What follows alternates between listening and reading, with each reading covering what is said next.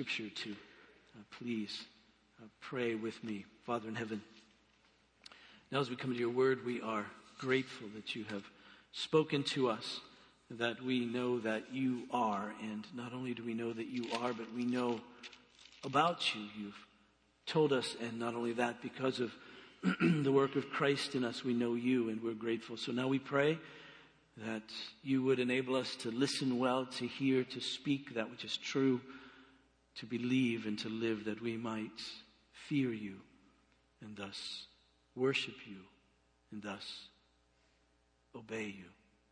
And this we pray in Jesus' name. Amen. Turn to Malachi, please, in chapter 3. Malachi chapter 3. I want to read through chapter 4 and verse 3. Malachi chapter 3 through verse 13 through chapter 4, verse 3, please.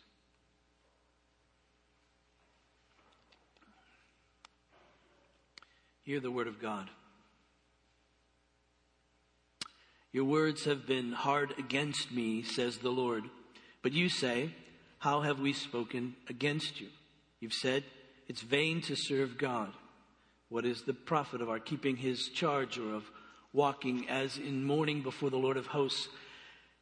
And now we call the arrogant blessed. Evildoers not only prosper, but they put God to the test and they escape. Then those who fear the Lord spoke with one another. The Lord paid attention and heard them, and a book of remembrance was written before him of those who feared the Lord and esteemed his name. They shall be mine, said the Lord of hosts, in the day when I make up my treasured possession, and I will spare them as a man spares his son who serves him. Then once more you shall see the distinction between the righteous and the wicked, between one who serves God and one who does not serve him. For behold, the day is coming, burning like an oven, when all the arrogant and all evildoers will be stubble. The day that is coming shall set them ablaze, says the Lord of hosts, so that it will leave them neither root nor branch. But for you who fear my name, the Son of Righteousness shall rise with healing in its wings. You shall go out leaping like calves from the stall, and you shall tread down the wicked, for they will be ashes under the soles of your feet on the day when I act, says the Lord of hosts. This is the sixth and last of what we've been calling these disputes between God and the Israelites. Malachi the prophets come to really enforce the terms of the covenant. God makes covenant. That's how he deals with people and his creation. These covenants are ways that God initiates. He comes and says, this is how you are to relate to me and I relate to you. And when those terms are broken, prophets come to speak to the people on behalf of God, if you will, to say, here's how the covenant has been broken and here are the consequences of that. And in the midst of that coming of the prophets to enforce the covenant, there is always this call to return. And so God says, return to me, repent.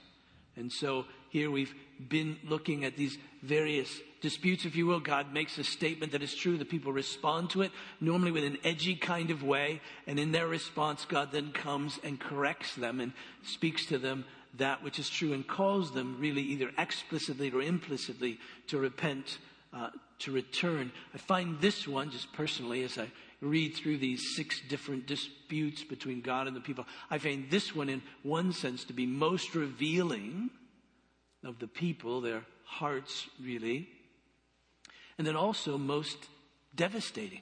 That is, if they continue to live according to that heart that's exposed, that's been exposed throughout this whole prophetic book, we see the devastation, the eternal devastation that can come to them.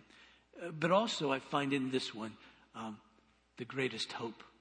So I want to follow that, if you will, through. You'll notice in verse 18, there's a distinction made between 2 different types, if you will, 2 different categories, if you will, of people. He writes, then once more, that is when the end comes, we would put it as Christians, when Jesus returns, then once more you shall see the distinction between the righteous and the wicked, between the one who serves God and the one who does not serve him. So there'll be a distinction at the end.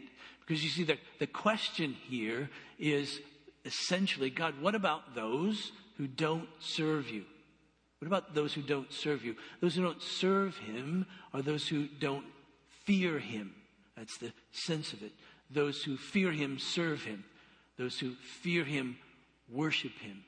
Because you see, that which we fear, really, we worship. And that which we worship, we obey. For instance, if you're afraid of the dark, that's your fear. You have a sense in which worship that. That's the thing, dark, that you place in very high value. And it dictates your life to the degree that you don't go places that are dark. You obey it. If you're afraid to fail, that becomes your God, if you will. And that's what you worship and that's what you obey. And so you find yourself reacting to that fear. And so they were to fear God and thus serve him, thus worshiping. Those who fear God first know that he is, and second, know who he is. Right? Those who fear God know first that he is, that he exists, that he's real, and they also then know who he is. And those who fear God then know that God is holy, that is, he's unique. There's no one like him. And they know that he's all wise, that is, his wisdom is holy. His wisdom is a class by itself. There isn't any wisdom like God's wisdom. They know that he's powerful. He has all power. He's almighty. His power is holy. No one's power is like God. It's in a class by itself. They know that he's love. That his love is unlike anyone else's love. And his love is in a class by itself. And they see that. They know that he's just. That his justice is in a class by itself. That there's no one like him. And so you see, when we see God as holy in all his attributes, we realize that he's then righteous in all his ways. That is, that everything he does and everything he thinks and everything he says is righteous. That is right according to this standard that he is of holy wisdom, holy power, holy love, holy justice. And he lives, if you will, in accordance with that holiness. Describes him. And so a person who sees that then is humbled in the presence of that holiness. And that's what it means to fear God. You see that and you're humbled by that. Your knee is bent before that. Your head is bowed before that because he is holy. And we realize that we are not. And so then that one who fears God in that sense worships him, serves him. That's what that sense first means. To serve God is to worship him, to have no other gods but him. And so someone who fears God then worships him. And to worship means to sit in awe of him, to praise him for who he is, because there isn't anyone like him. And so when you see him, you sit, bow, stand, lay, whatever it is, before him in awe and wonder. You don't know anyone like this. And so you can't help but saying, wow. That's the loose translation of the word praise. Wow. And we give him thanks for what he's done, because we look at what he's done and realize if he hadn't created us, we wouldn't be. If he didn't give us breath, we wouldn't be. If he didn't make this, we wouldn't have it. And then we look very closely as Christians, especially, but even they in those days, he saved us. He's redeemed us. And so we give him thanks for that.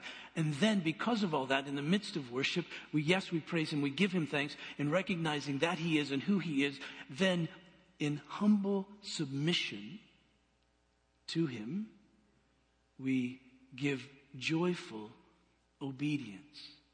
And so we go all the way from fearing him to worshiping him to obeying him. It's a nice logical progression. If you fear him, you'll worship him. If you worship him, you'll obey him. If there's a break in that, then there's something wrong in your understanding of him and your fear of him. And you see, so that's what Malachi is saying here. There's those who fear the Lord, and there's those who don't. Those who fear him, worship him. Those who don't fear him, don't worship him. Those who fear him, worship, serve, obey him. Those who don't fear him, don't worship, serve him. And so he says, the end of time, you'll see this distinction. And the reason that's important is because we begin here in verse 13, where God says through the prophet, your words have been hard against me, says the Lord. Hard against me. They've been arrogant, right? They've been harsh. Your words have been hard against me. But you say, how have we spoken against you? In other words, the people are still clueless. They say, really? What have we really said that's been harsh against you, God? And he said, you've said it's vain to serve God. What is the profit of our keeping his charge or walking as in mourning before the Lord of hosts? And now we call the arrogant blessed. Evildoers not only prosper, but they put God to the test and they escape. Essentially, you see, what's happening here is that the people are talking probably not in their minds directly to God. In other words, they don't kneel down and pray and say, God, blah, blah, blah. You know, evildoers are being blessed and we're not. God, what profit? There's no real profit in following you. But in talking to each other, they're slandering God.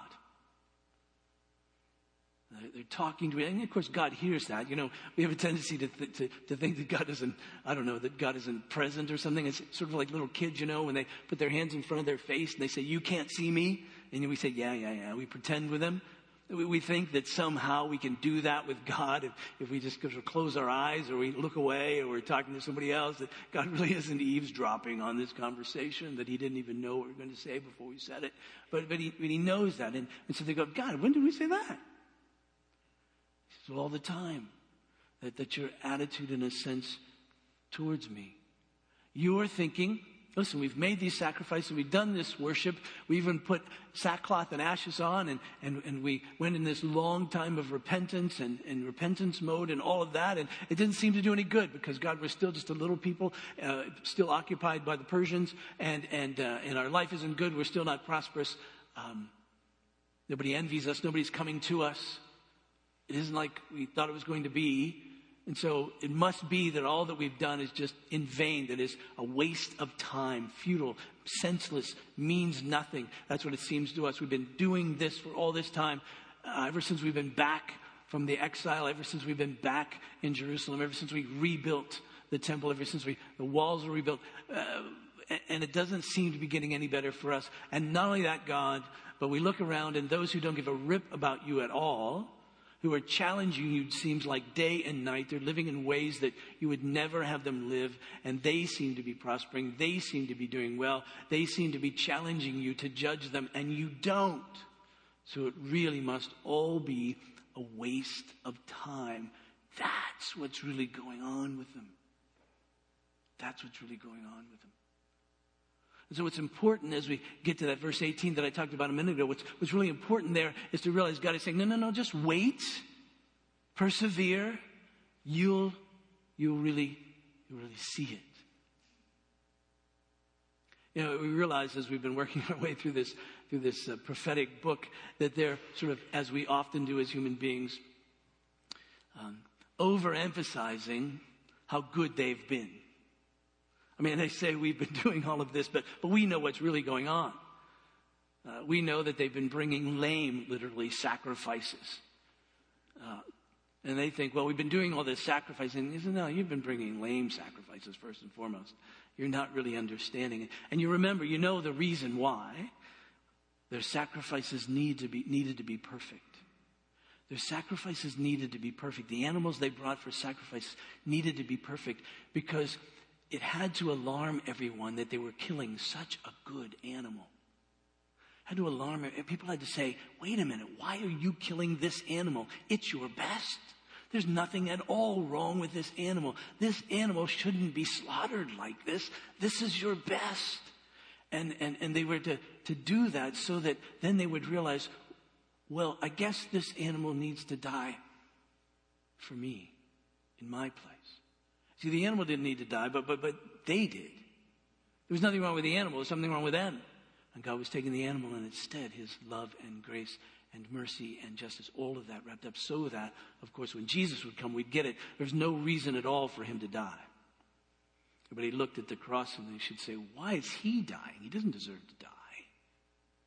No, but I do. He for me. So they're bringing lamb sacrifices. The priests weren't teaching rightly.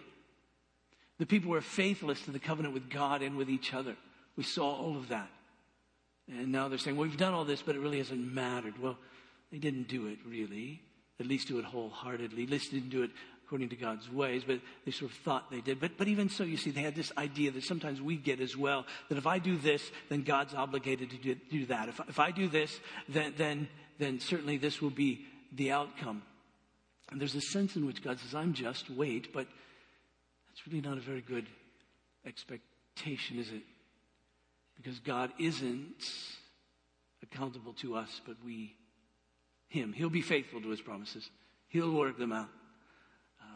He'll work them out. It's a danger for us, isn't it? You go to church decade after decade. You give your tithes, say your prayers, read the Bible in a small group, do the nursery, teach Sunday school, do this, do that, do this, do this. And at certain points in our lives seem to fall apart. Horrible things can happen.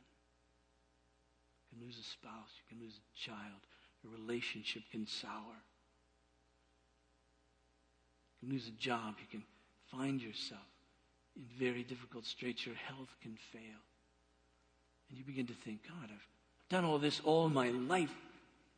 Has it been worth it? Was it in vain? You see, what's happening here is that people started slandering God, and they were just talking together, and no one was putting a stop to it until the prophet came. Nobody put a stop to it. Everybody was saying, well, this is horrible. Worshiping God is vain. Let's just stop doing this. What's the use, really?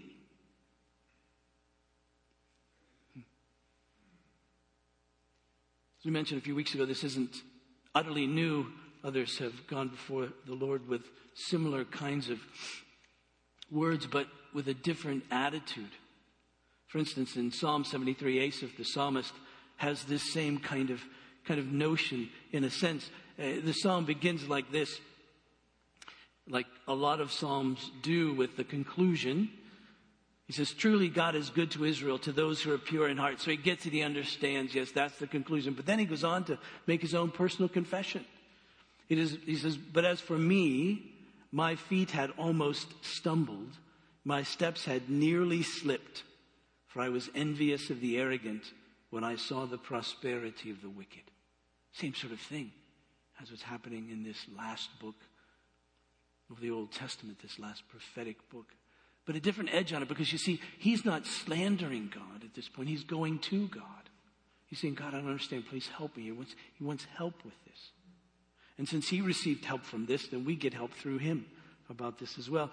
Verse 4, he says, for they have no pangs until death. Their bodies are fat and sleek.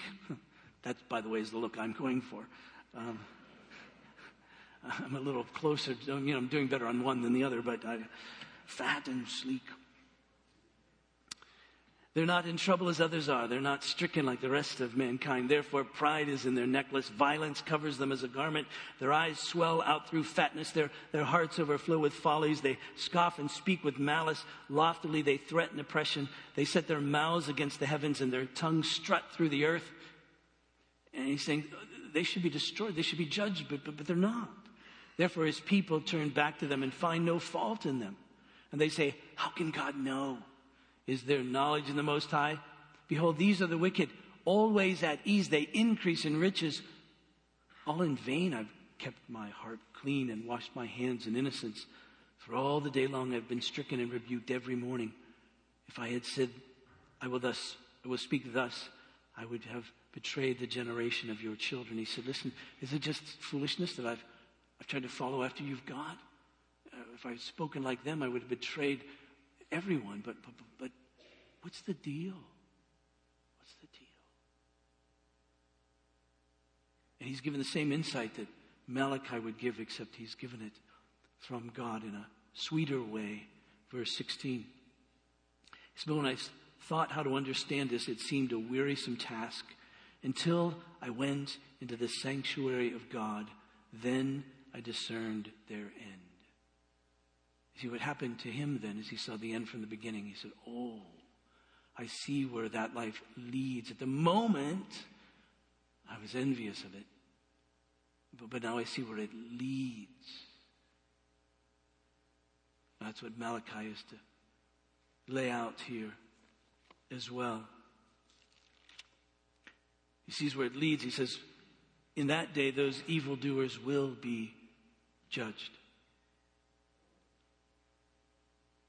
There's something encouraging here. Verse 16 speaks of a different group of people, not those who are wearying the Lord and speaking these harsh words. Notice, it says, then those who feared the Lord spoke with one another.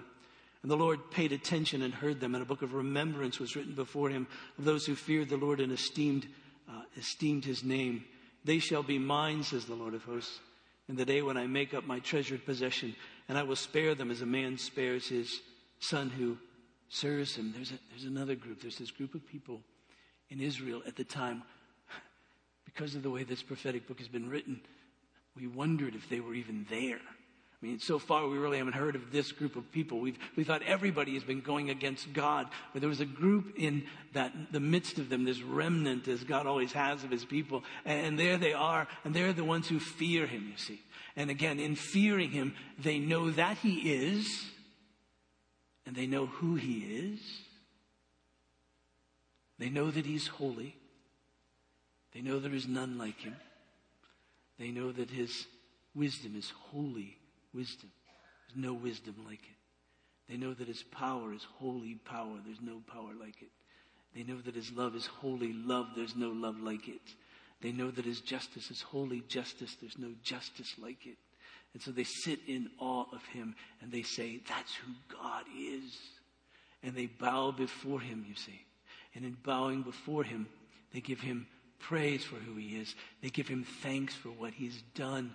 And in humble submission, they seek to joyfully obey him. Joyfully, not constrained, because you see, they realize who he is.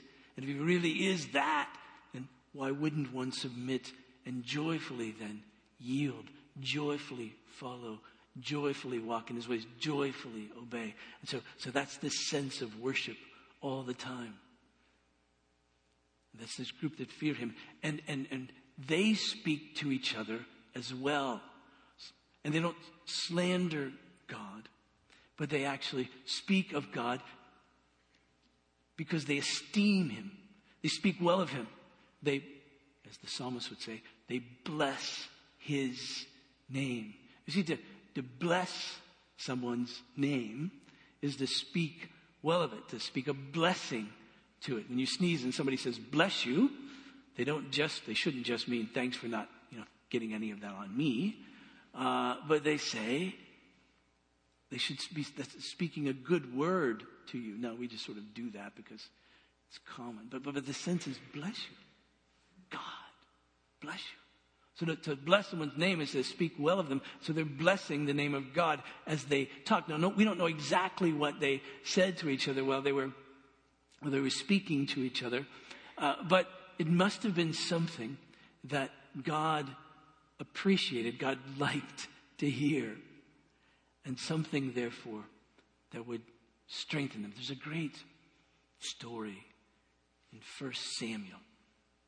It's this relationship between David and Jonathan, these dear, dear friends. You might know that story. You know that Jonathan was the son of King Saul, and he was heir to the throne. He was prince.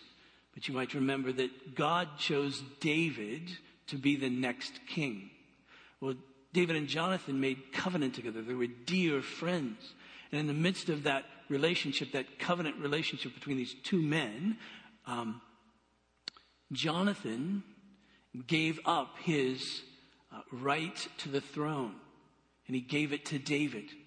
And he pledged himself always to fight for David, to protect David, to be David's friend. Now that was complicated, of course, because Saul, Jonathan's dad, was king, and Saul, Jonathan's dad, hated David. And David and Jonathan were best friends, and Jonathan had pledged his life to David. So on many occasions, Jonathan ended up risking his life with his dad, the king, to protect David. There was a time when David, because he found himself often doing this, running from Saul, there was a time that David was running from Saul, that Jonathan, his friend, came to find him. And there's this wonderful, wonderful little expression. It said that when Jonathan found David, he came to him and strengthened his hand in God. 1 Samuel 23. He strengthened his hand in God. You get the sense that when these people are speaking to one another about God, that's what they're doing. They're living in the same Israel that the others who do not fear God are living in. That is to say, they're looking around and they're seeing evildoers, if you will, prosper, and they not prospering. They're seeing the same situation. They're living through the same situation. They're seeing that even though there's worship going on and there's sacrifice going on and all of that going on in Jerusalem, they realize that group of people, that group of Israelites, isn't getting any stronger, it seems, vis-a-vis the Persians. Doesn't seem to be having a better situation. All the same junk that's happening to those who don't fear God are happening to this group of people. There's something different about them. They fear the Lord. They know that He is. They know who He is. And they really worship Him. And as they talk to one another, you get the sense, it's just like Jonathan, by his words, strengthened David in God. They were strengthening one another in God. You see, we must do that. We must strengthen each other in God, which means at least this, that each of us needs to find what I could call our spiritual voice. That is to say, we need to get comfortable with each other talking about God. Now, I know that may sound funny, but a lot of people, even in the context of the church, don't do that very much. They don't really talk too much to other people about God. And there comes a time each of us has to find this spiritual voice so that we're able to share these things about God with each other if we're going to be able to strengthen one another's hand in God. I mean, I grew up in the church. Some of you know my little story. I grew up in the church and all of that, but I hit a phase in my life, quite frankly, that I didn't speak, even though I believe didn't speak about God to people. Not very much at all. It took me, actually, being in a little small group, what we call life groups, a little small group of people, and finally people talking to me and me talking to them, trying to find this voice, this spiritual voice, to be able to speak to people about God.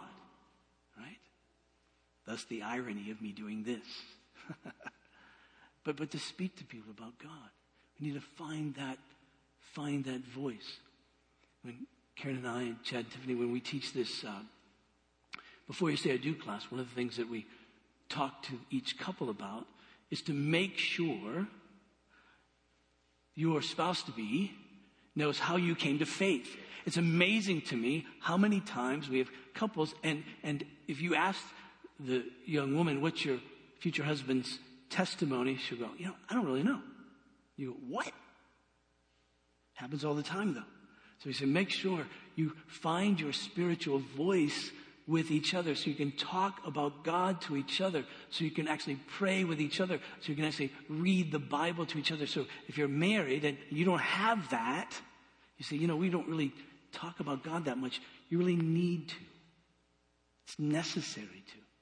That's what we do, those who fear the Lord. We talk about Him.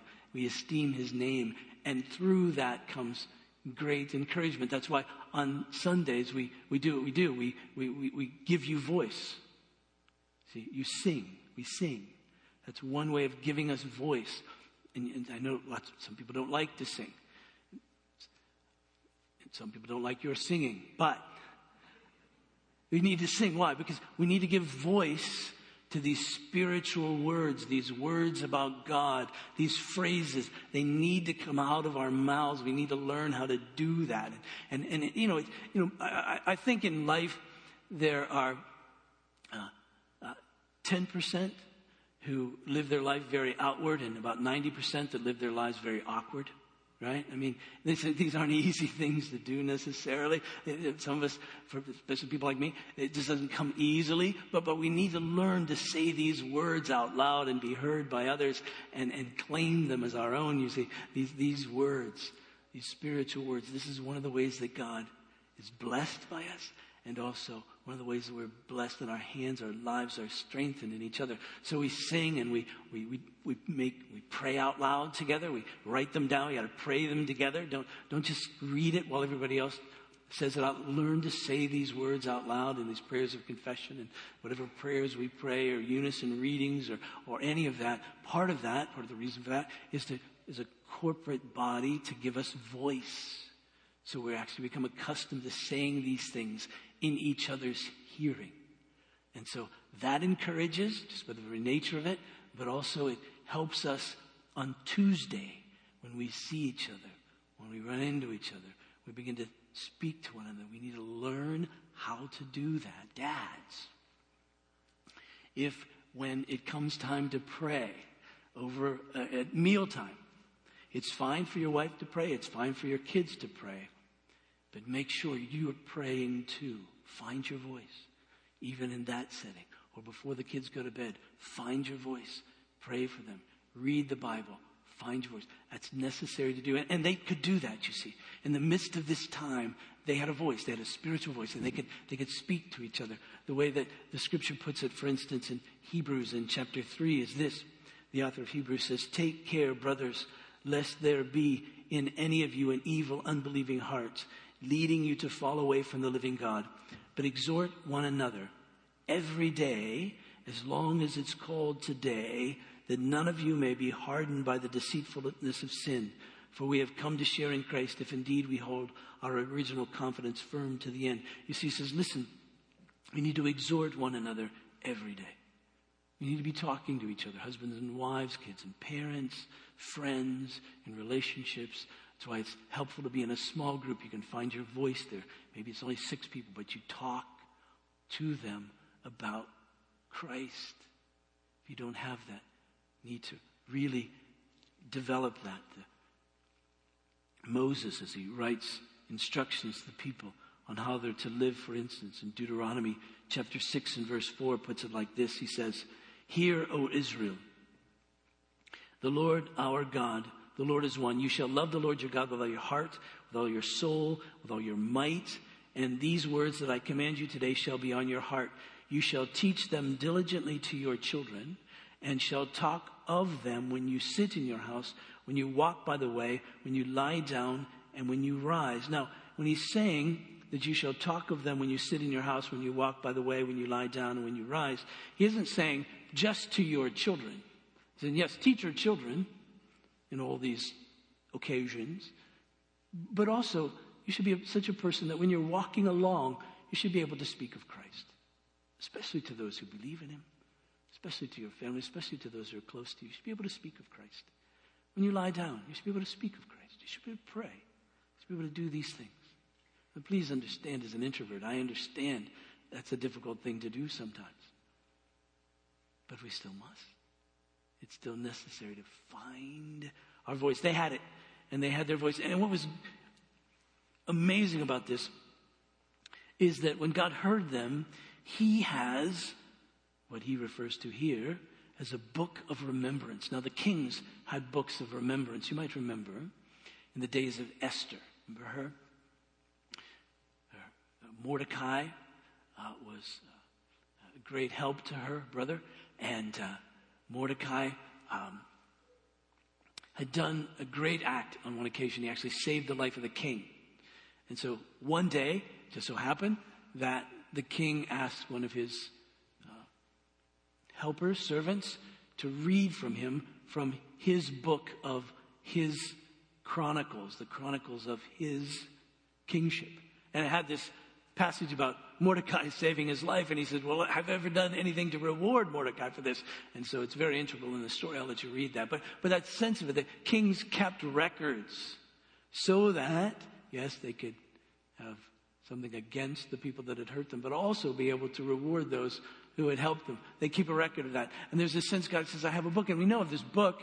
It's all throughout the scripture. We read of this book, God's book. And we read of it in the New Testament about the book of life. Remember when Jesus sent out his disciples and they saw great things and they thought it was really great. And he said, well, that's all good, but you really should rejoice that your name is written in the book of life.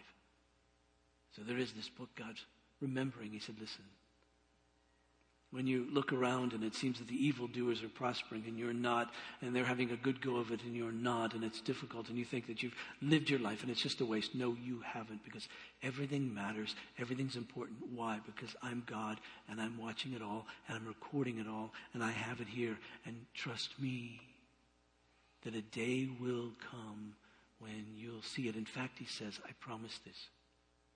For those who fear me, when I come, I'll gather you up as my treasured possession. Now, when he said that, God did to these people in the days of Malachi, bells and whistles should have been going off in their head. Because they would know all the way back in Exodus chapter 19 that God said that you will be my treasured possession. And that little expression, treasured possession, is a wonderful expression because it means, as God would say it, everything's mine. But you're my treasured possession. That is, everything is mine. And out of everything that I own, you give me the most delight. I always refer to this expression as pocket money. You know, you have all your money, you put it in the bank, whatever. And then, if you're like me at least, I take some money for Snickers bars and stuff, you know. And that's my treasured possession. You know, that's just to make me happy. I just keep that around, you know. And I have to use cash because Karen always looks at the receipts.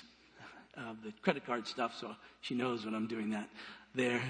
And finally caught on after a while. She would read these receipts and says, I don't know, you got a gallon of milk, some eggs, and a Snickers bar. I said, I can't believe they charged me for that. I have to sue that store. But, so now I just pay cash. But anyway, it's what really gives you, he says, at the end of the day, you may not think any of this matters, but it all matters. Trust me, at the end of the day, the distinction will be made, and you'll see it, and you'll be gathered with the ones who give me delight. You'll be gathered with the ones who are my good pleasure. You'll be gathered with as my treasured possession. Apostle Peter tells us that. What I read this morning from 1 Peter chapter 2. He says, but you're a chosen race, a royal priesthood, a holy nation, a people for his own possession. That is, his treasured possession. So how is it that we endure now? How is it that we persevere when our lives look worse than everyone else's, even those who may not be following God at all? How do we endure that? And he said, well, trust me. Trust me. A day will come when you'll really see it. Trust me. I've given you enough to trust me. I've given you Jesus. I've given you my Spirit to be this guarantee, this down payment, if you will, this guarantee of what is to come. You've seen glimpses throughout the course of your life. And yes, I know in this life you'll have trouble. We all have trouble. But all of this is worth it. All of this is adding to it. All of this is helping. All of this is strengthening. All of this is key for you. So keep, as our elementary school teachers used to tell us from time to time, keep talking amongst yourselves. Keep speaking well of God to each other. And you'll be strengthened to endure. See, we do Sundays, as we mention all the time. We do Sundays so we can stop and gaze upon God. And when we stop and gaze upon God, then everything gets put back in perspective. See, starting when we leave, there'll be lots of stuff that will put life out of whack. And we'll see and we'll go, what? Is God really ruling and reigning? Is this really true? These things will come against us, and so we need to speak to each other throughout the course of the week. We need to read the scripture, we need to pray, we need to but Sundays we come and we stop and gaze, just as the psalmist of Psalm 73 did, this Asaph, and he said, but when I thought how to understand this, it seemed to me a wearisome task until I went into the sanctuary of God. Then I discerned their end. In other words, then I saw everything as it is to be. And that enables me now to live now, because I know what is to be. So then he puts it like this. He says, truly you set them, that is, those who don't fear you, you set them in slippery places. You make them fall to ruin. How they're destroyed in a moment, swept away utterly by terrors. Like a dream when one awakes, O Lord, when you rouse yourself, you despise them as phantoms. My soul was embittered when I was pricked in the heart. I was brutish and ignorant. I was like a beast towards you. But then he returns to God and he says this, nevertheless, I am continually with you. You hold my right hand. You guide me with your counsel, and afterward you will receive me to glory. Whom have I in heaven but you? And there is nothing on earth I desire besides you.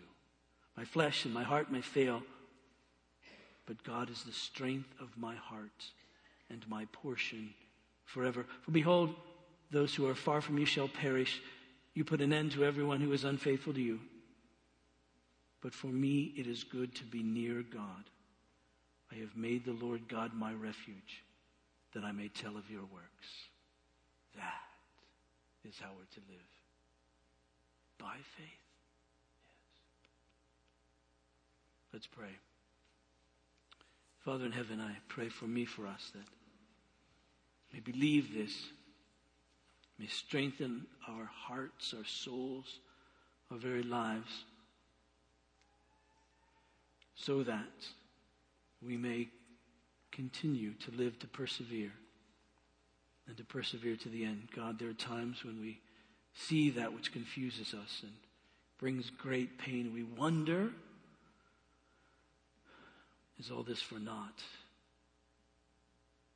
And you remind us and say, oh, nothing is for naught.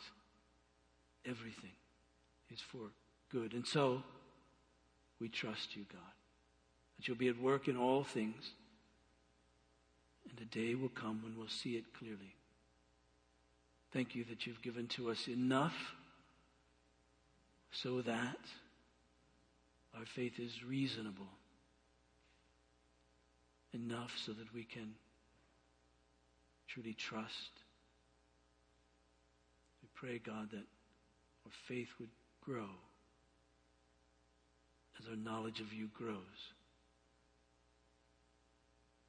We pray for those who struggle. We pray for Wanda Haney on the death of her mom, that you would be with her and comfort her and her family. For Dale Rubison as he struggles these days with this cancer that the doctors say is killing him. Be with him. We pray, God, for your kindness and healing power upon Nathan Slater as he recovers from surgery, as Shirley Grubbs recovers from her eye surgery, as others in our congregation face various physical, emotional, relational difficulties. Be with them. Father, we pray for our country on the coming of this election, that you would be with us, that you would lead us, guide us, that you would be gracious to us, that you would be kind to us, that you would show your favor upon us, to lead us into righteousness. We give you thanks for Jimmer's return, a safe return. And we pray for those who are still there, many we know personally, some others from our congregation, that you would be with those in the military to keep them. That their faith in the midst of that would grow strong. And there would be a great testimony, the gospel of our Lord Jesus Christ. Father, be with us as a church as we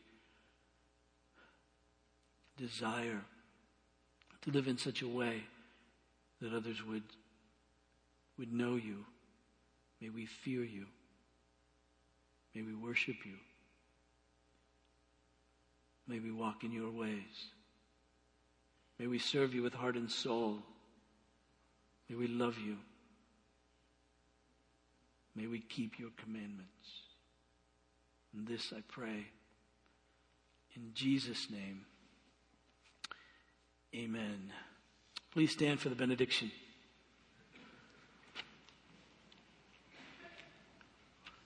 As you do, I remind you that there'll be elders available up front here to pray if you have a particular need. So please take advantage of that after the service. Please receive now this God's benediction. Now to him who is able to do immeasurably more than we could ever ask or imagine through his power that is at work within us, to be glory in the church and in Christ Jesus both now and forevermore. And together let us sing.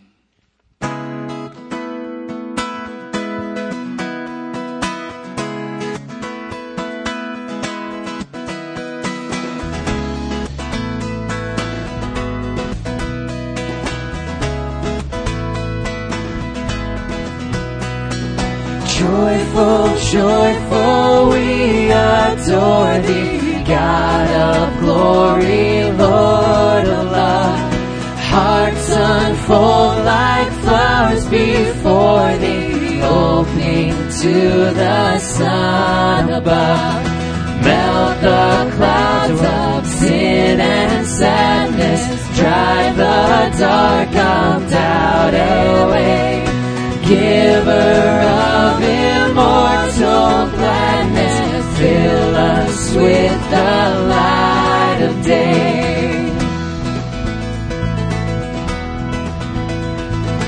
All thy works with joy surround thee, earth and heaven reflect thy rays. Stars and angels sing around thee, center of unbroken praise. Field and forest, vale and mountain, flowery meadow, flashing sea, chanting bird and flowing fountain, call us to rejoice in thee.